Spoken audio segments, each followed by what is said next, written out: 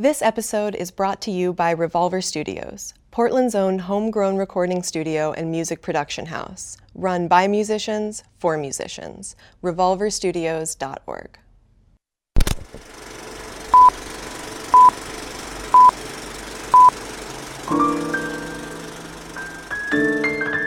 This is the Portland Film Podcast, and I'm your host, Molly Silverstein.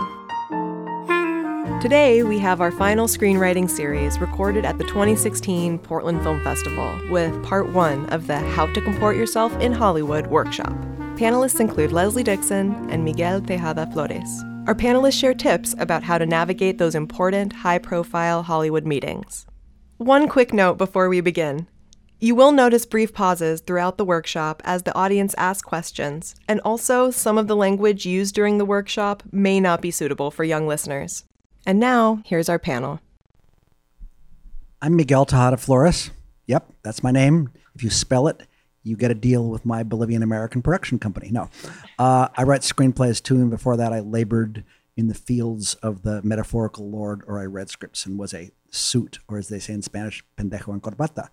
And I write a lot, and one of the writers I nearly worked with years ago and read when I was idealistic was a great writer, and here's who she is. Miguel was my first meeting in Hollywood, and it is a complete coincidence that we're both here. We have not seen each other in decades.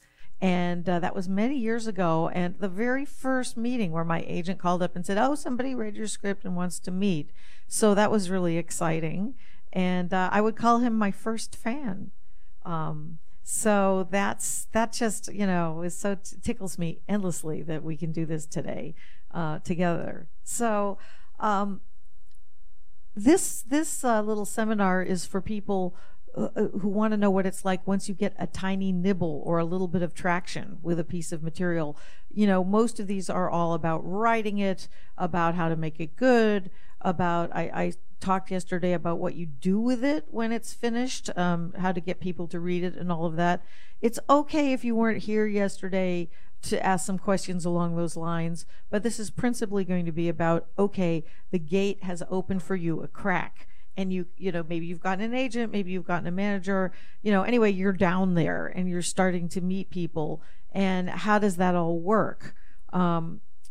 Your personality is going to turn out to be as important as your work. I know that sounds strange. I mean, your work will get you in the door, but hopefully you're an outgoing, because you are a writer, right? You're an outgoing, relatively sociable kind of person, because a lot of the qualities that people find obnoxious or overbearing in real life can be incredible assets, if you project a certain amount of self-confidence and humor. And being a high energy, fun person is unbelievably helpful. So let's just start with, like getting your first meeting. Somebody wants to meet with you, a manager maybe, or an agent. Let's start there. Let's pretend you don't have those people yet, but somebody has read your script and is interested in helping you sell it or represent it. So there's that aspect of it. And then we'll talk a little bit about, let's say you've gotten a representative and what happens when you get down there. First, wherever you stay, try to make it central, because Los Angeles has probably the worst traffic problem in the country. It can take you 2 hours at rush hour to get from point A to B that would normally take 20 minutes.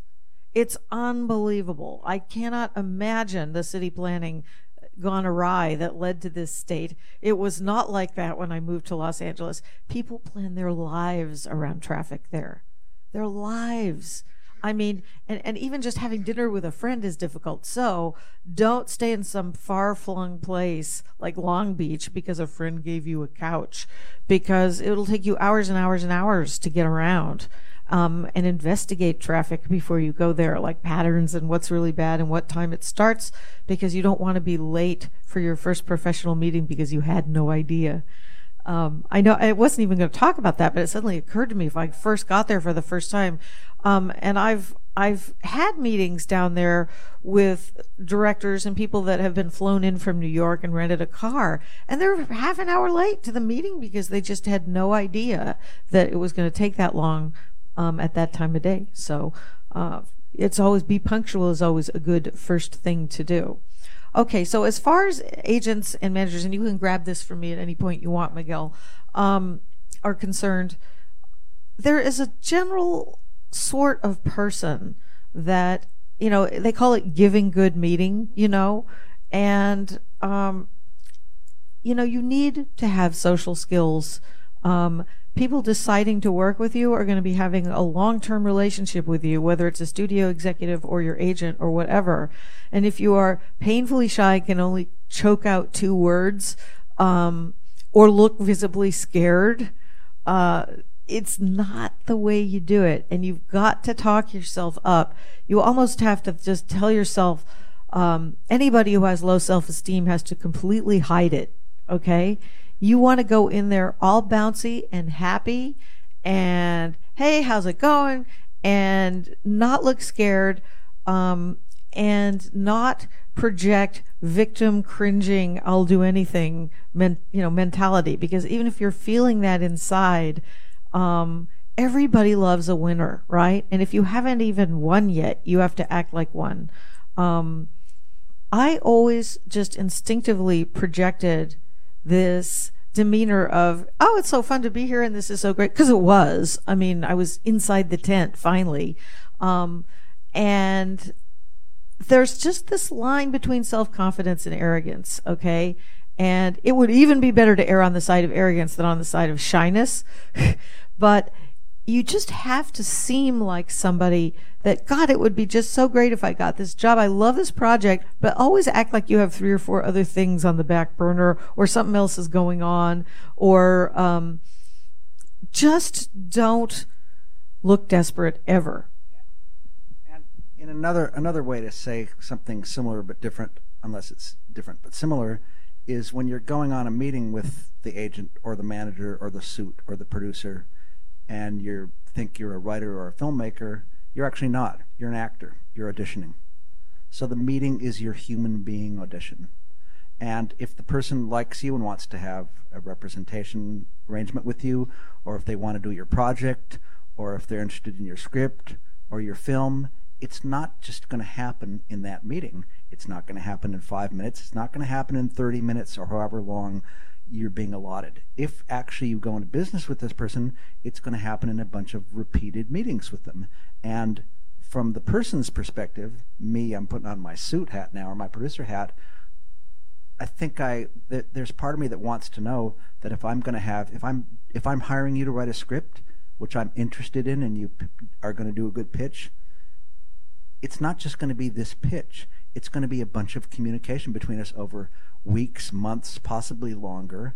I want a sense that I'm able to talk to you, that you can talk to me, that you can hear what I'm saying, that you can answer me in ways that aren't pat, aren't formulaic, that you can think on your feet, that you can do a whole bunch of things. So it's the beginning of a whole bunch of things, and I'm not just going to judge you on whether you have a good story or not, or whether you have a nice pair of shoes. I'm going to judge you on and your energy level. You have to be, I'm going into a relationship with you, and there's a bunch of complex things. And if I really am uncomfortable with you, or hate you, or don't like you, which can happen too, or I think you're maybe a great writer, but you're sitting there like a clam and you can't say a word, man, I don't know if I want to hire you to write a script. So. Right, because the executive, if he's a good executive or she, will want to brainstorm with you sometimes. I mean, there might be, the right kind of executive might find something in your script that isn't working, and you kind of know in your secret heart of heart it's not, and the two of you can brainstorm a little bit to figure out how to fix it. So who in here thinks that they're socially fairly adept?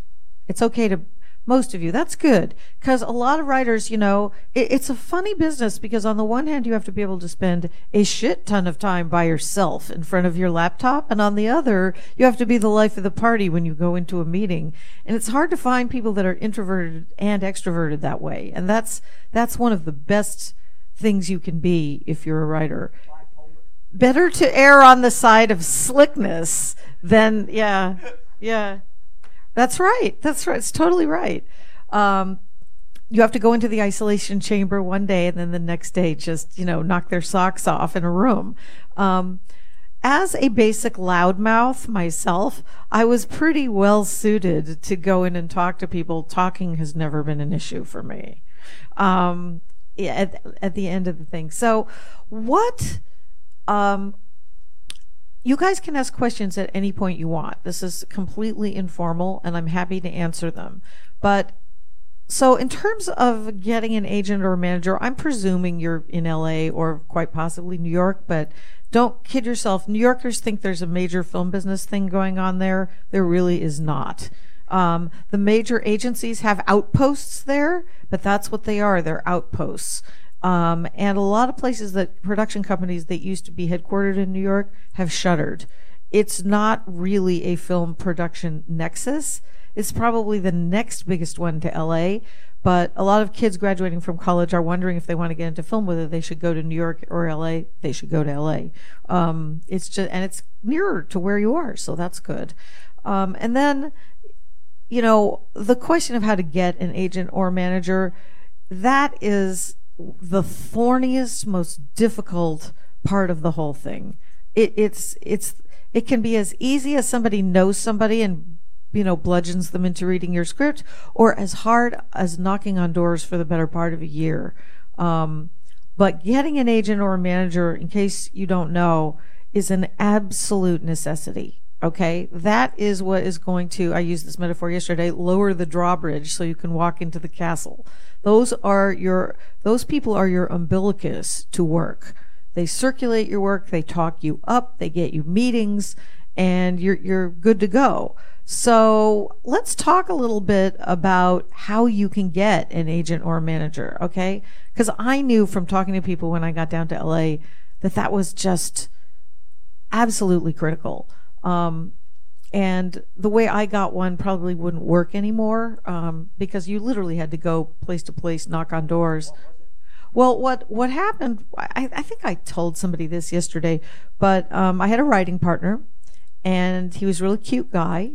He was about 23, and he went to a florist, and he got one of those little cards with baby breath on it that have no writing on it, and stole the card, and then typed in a old typewriter with sort of a faint ribbon, and put this on card on the script so that, and then he went from agency to agency, little agencies, because he figured, and this still would hold, you have a much better chance of getting attention from a small agency or management company when you're starting out than a really big one. For one thing, they probably won't sign you anyway.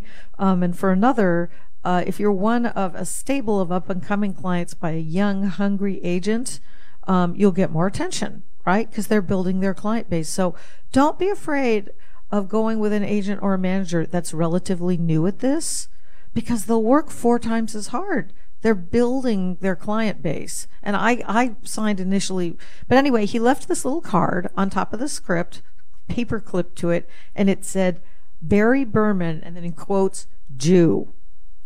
That's what it said. And it was just sort of a joke, but the card was funny, and it was just different, and it got the attention of, and he flirted with the receptionist shamelessly. God, that's a tongue twister.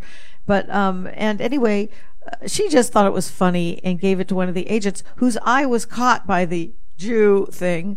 Of course, everyone in Hollywood is a Jew anyway. She was a Jew, and she looked at it and went, oh, that's kind of funny. I'll give it 5 pages. And then she wanted to represent us, and then she sold it. Okay, so she was brand new at all of this. She'd only been doing it for about 1.5 years, and he had my writing partner had some reservations about somebody that was so new at the thing, but I just felt tremendous hunger from her, you know, to get it. She just said the magic words, which is, I can sell this. And I thought, she seemed really confident about that, and she was right. She was right. Well, she did sell it, and it was our first script, you guys. So, you know, but now the internet is really your friend where these things are concerned. And I say this to every seminar, but there's all these legitimate screenwriting contests. They are not Ponzi schemes. They are not frauds. There's some that are not, but the internet will tell you. Nichols Fellowship from Disney, very prestigious if you win or place in that. Final Draft, which is the screenwriting software you should be using, and hopefully are, has a legitimate contest as well. And Sundance is the champion of new voices, and they have a contest every year. And there are others. But what I've said to everyone is if you win or place in one of those contests, you will get an agent or manager. They are trolling. It's a great thing because it sifts out a lot of crap and brings some better scripts to the attention of the community. Do you want to add anything to this? No, not yet. Not yet. Okay. So that's the surest route, okay, to getting represented. And then the question becomes, do I need to be in LA? Well, if you get a little traction, you absolutely do need to spend a lot of time down there. And it would be better if you lived there. But that's only a decision only you can make. But you will have to go there. You will have to hang out there. So this, let's pretend that you have found an agent or a manager. But don't be afraid if it's a young person who's building a client base. I think that's the absolute best route for a newcomer. You'll get 5 times the attention. Yes? Well, okay. Managers have a shadier and stranger definition of what they do than agents. Agents are licensed. There are certain rules of behavior, or they can be agent disbarred, and they cannot produce.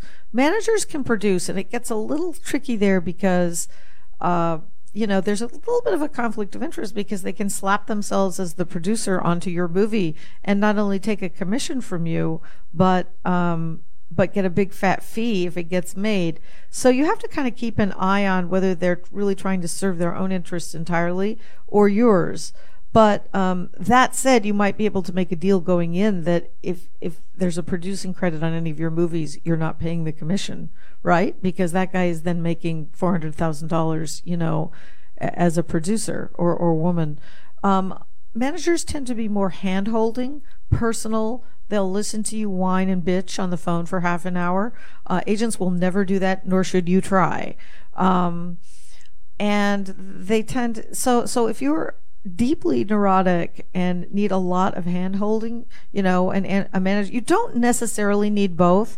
I know some very successful writers who have had both from the beginning. It's something people do, and it is 20% of your income out the window.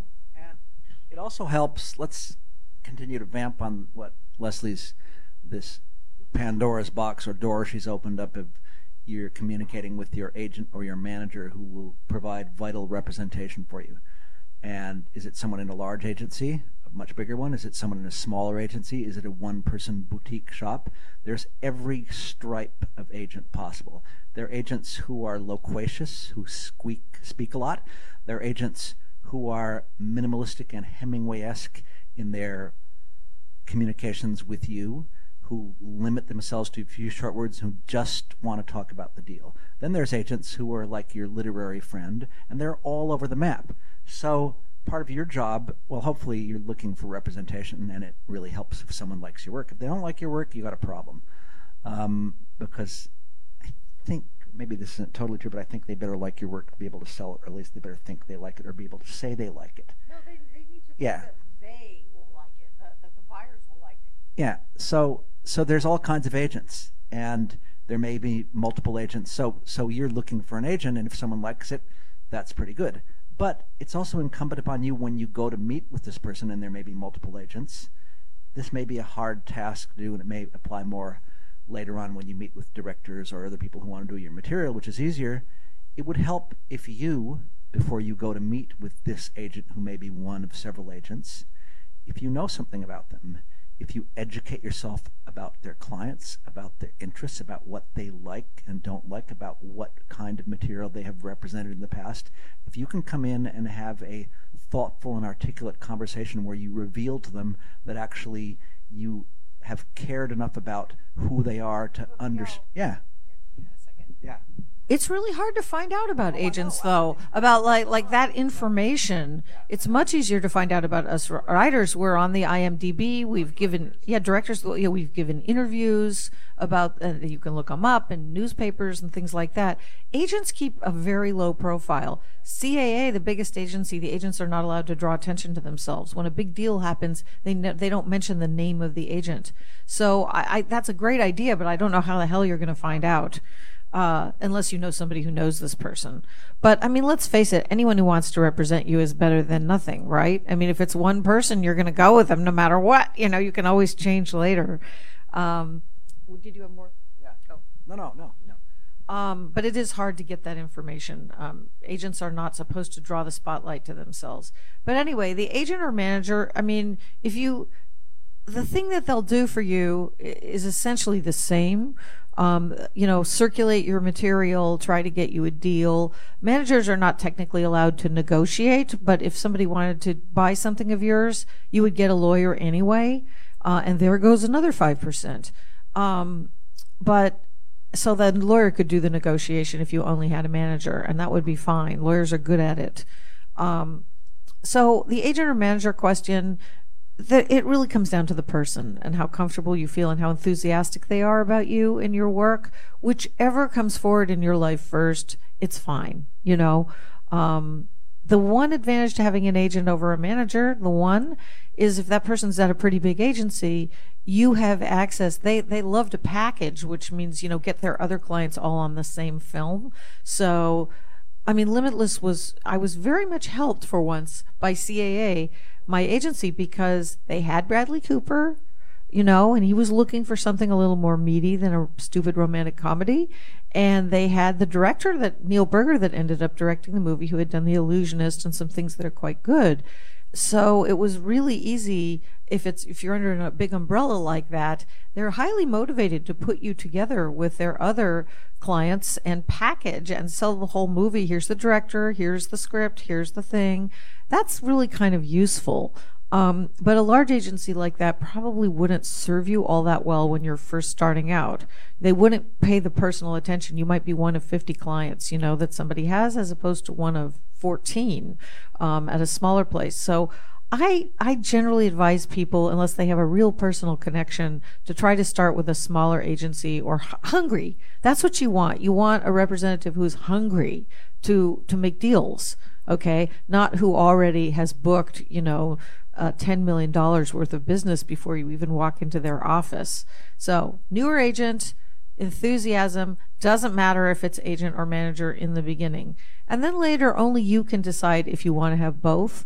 I know people who have been very well served by that. It does seem like some of the biggest, most institutionalized names in Hollywood, the guys who do superhero movies, franchises, they are really the high rollers, and they feel that the money that they bring in from these deals is well worth paying 20% to two different people who are just talking them up left and right everywhere. I haven't done it. I don't know why. I guess because I was able to get work anyway with just an agent, so I never had anything but an agent. But I've noticed a really pretty significant success among people who have both. It just seems like you have twice the firepower. If you do that, it's important that your agent and manager get along, or one of them is going to have to go from your life. Because if they both have completely different ideas about what you should be doing and with whom, you don't want to be in the middle of a tug of war between these two people. But does everybody understand the difference between an agent and a manager? It's subtle, right? But managers can produce. That can be good or bad for you. It's not necessarily a conflict of interest. It just could be. So these are things to watch out for. Okay, yes?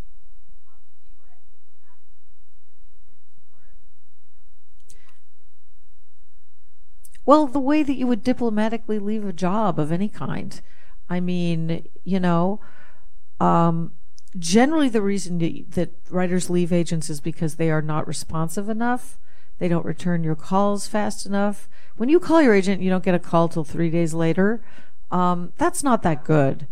It's not good. So 95% of the time that writers leave agents or managers is because of inattentiveness, which means they're not going to be very upset, right? They're kind of giving you the hint they don't give a shit. So you're not going to say anything that's going to upset them that much because they don't care that much, right?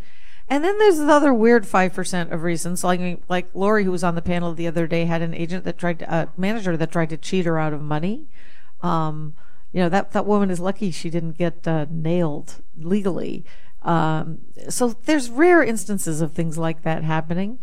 And there's another thing I'll mention, which agencies and managers really like, and which I recommend resisting, which is a lot of writers have the entire fee paid to the agency, and the agency deducts 10% and pays it on to you.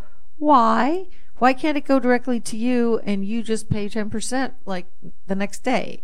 And I've arranged to do it that way because there are stories out there of the manager telling the client that the deal was less than it really was, and then the money goes to him or her and they pocket the difference. Yeah, I know that it's happened. I recommend having the money delivered directly to you and you pay the commissions yourself. I don't quite know how that practice got started of someone else's money going through an agency when the check should be made out to you. It's very strange. So the other 5%, they're very, there can be dishonesty. There can, what you don't want to, I don't think you want to confront an agent with, when you discover duplicity or dishonesty, unless you're really established, and it won't hurt you at all.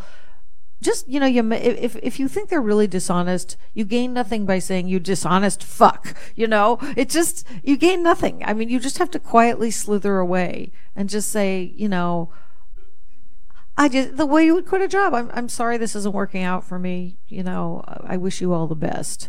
And your inner dialogue is going, you're lucky you're not in jail, but, Lori was pretty established, but she didn't feel comfortable hurtling around accusations and making a big scandal about this woman whose husband was also a litigator. So you didn't want to get into those kind of tangles. And studios are a big corporate machine these days, as are some agencies, and they have huge legal departments. And even if you're right and you start making accusations, so that 5%, the chance of that happening is unbelievably low, though. It's probably going to be inattention, in which case they won't care. That's all that is. So congratulations. Now you have an agent or a manager. Just get the champagne out, let, the bubbly or go to the grow and, smoke one or two. And now you're set, and you're set for some real meetings. Your agent or your manager, they're going to send you on meetings, and they're probably going to send you on 2 generic kinds of meetings. I'm being vague and generic, but they may send you, and they're pushing you in your work, and they will send you to meet with people who you have a really cool script, and someone, producer, executive, combination between, likes it and is interested in it.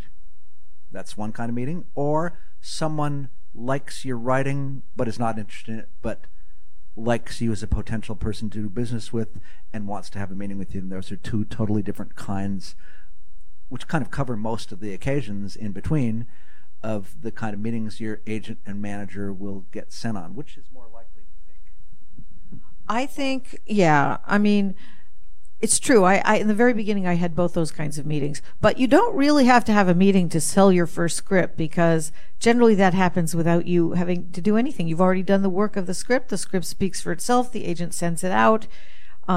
Let's say you're one of the lucky people where 2 people want to buy it and there's a bidding war. Woohoo! But they don't need to meet you to make an offer on your script, because the work is what they're buying. And if they don't like you, they'll fire you and bring in another writer later. Yeah, except I got to disagree with that, because they may really like a bunch of the potential of your script, and they don't think the script is there yet, but they want to own it. Actually, they want to develop it. And part of the purpose of the meeting is to see whether you were in sync with them and you're able to either make it better or make it what they need or make it what they want. And you can get into all kinds of, hey, if you're lucky, it's great if they want to buy it and go for it. But then they may start, But in this day and age, generally speaking, there's a lot of deals made that do not guarantee you the first rewrite. It used to be that the writer of the script was guaranteed a rewrite before they could fire you.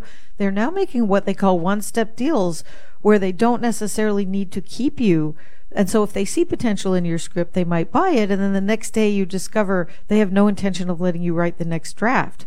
So their decision to buy it is not so much going to hinge on whether you're cool or not. But Miguel is right that it can be the potential of the material, in which case that would be a lower offer, or realized potential. This is a script we can make now. So they'll only have that kind of a meeting if you have some step in your contract that guarantees you the first rewrite, because then they want to know if you're a yutz or what. So yeah, but unfortunately deals have changed now where it's really hard to get that kind of guarantee of the first rewrite. Yes.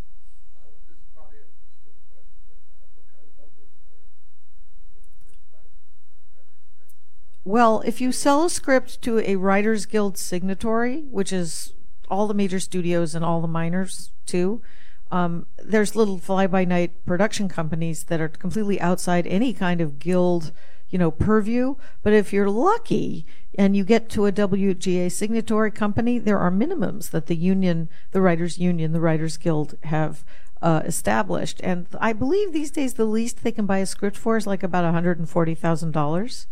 So, like right away, the bare bones minimum is more money than most people have ever gotten in one chunk in their lives, right? So it's a good guild for that reason. It has established minimums, and they can't pay you less than that. Yes, but it is a stupid question, because if you look at film production as a whole, both in this country and in a whole bunch of other countries, there are a lot of movies made which are not Writers Guild. They're not many other guilds too, and those movies have writers, and the writers are getting paid for those movies. The writers may be receiving percentages of the relatively minuscule budgets. They may be receiving even less than percentages, and it's all over the map. Yeah. So should you get a guild, a more legitimate company which has guild deals and is guild signatory, that's cool. Odds are you may not, and there are a lot of non-guild deals. And then the answer to the question is, who the hell knows? Who the hell has a clue? But honestly, the producer who's putting the movie together, they have to put a bunch of money into the physical production. They have to buy a star. They have to do a bunch of stuff.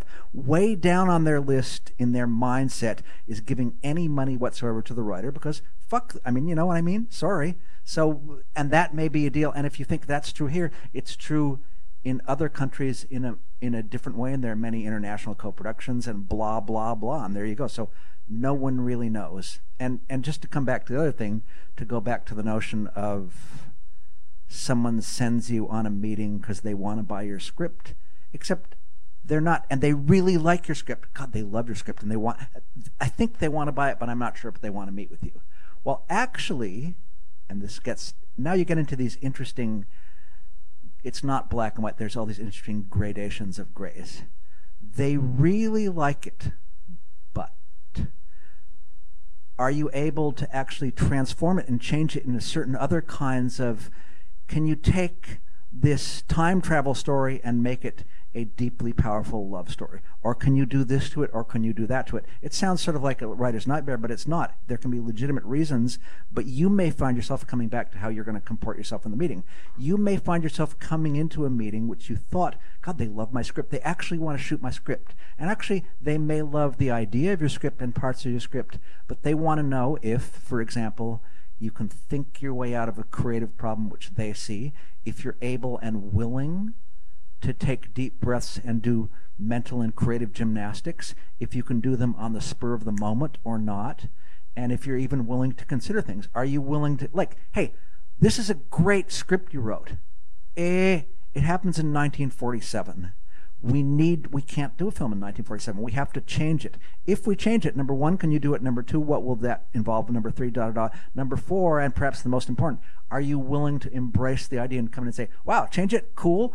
Or are there legitimate reasons not to? How are you going to react to that? And how will those reactions make the meeting play and make them react to you creatively and as a potential partner? I mean, that happens all the time. Yeah, it's true. Go on.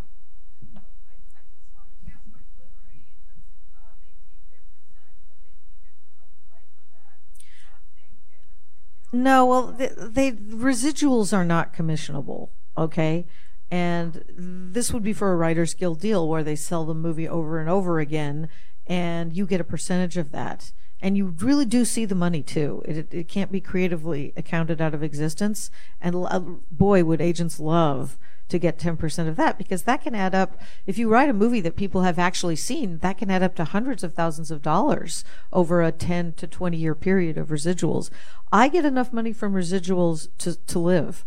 Like, I don't need to work anymore because of residuals. Okay. If you get a few movies made and, through the WGA process, but I know people who, like Miguel says, who labor for years in the shadows of those guild deals and major studios and all that kind of stuff. And your goal, if you want to be a self-supporting writer, obviously is to springboard out of that into the world of minimums, healthcare, pension, and all the groovy things you get from being a Writers Guild member. Oh, and determination of credit, which is completely the purview of the writers. The studios have nothing to say about it. It's, if there's a contest for credit because of you being rewritten or somebody rewriting you, the Writers Guild decides, and there's rules, arbitration rules, as to what you have to contribute to a script to get credit. And we're very lucky that's there, because in the shadow world of low budget production, you're not protected at all. And if somebody writes 3 lines in your script that you didn't, the producer might be sleeping with that woman and gives her shared credit on your script, and there's not a damn thing you can do. Yes, well, yes.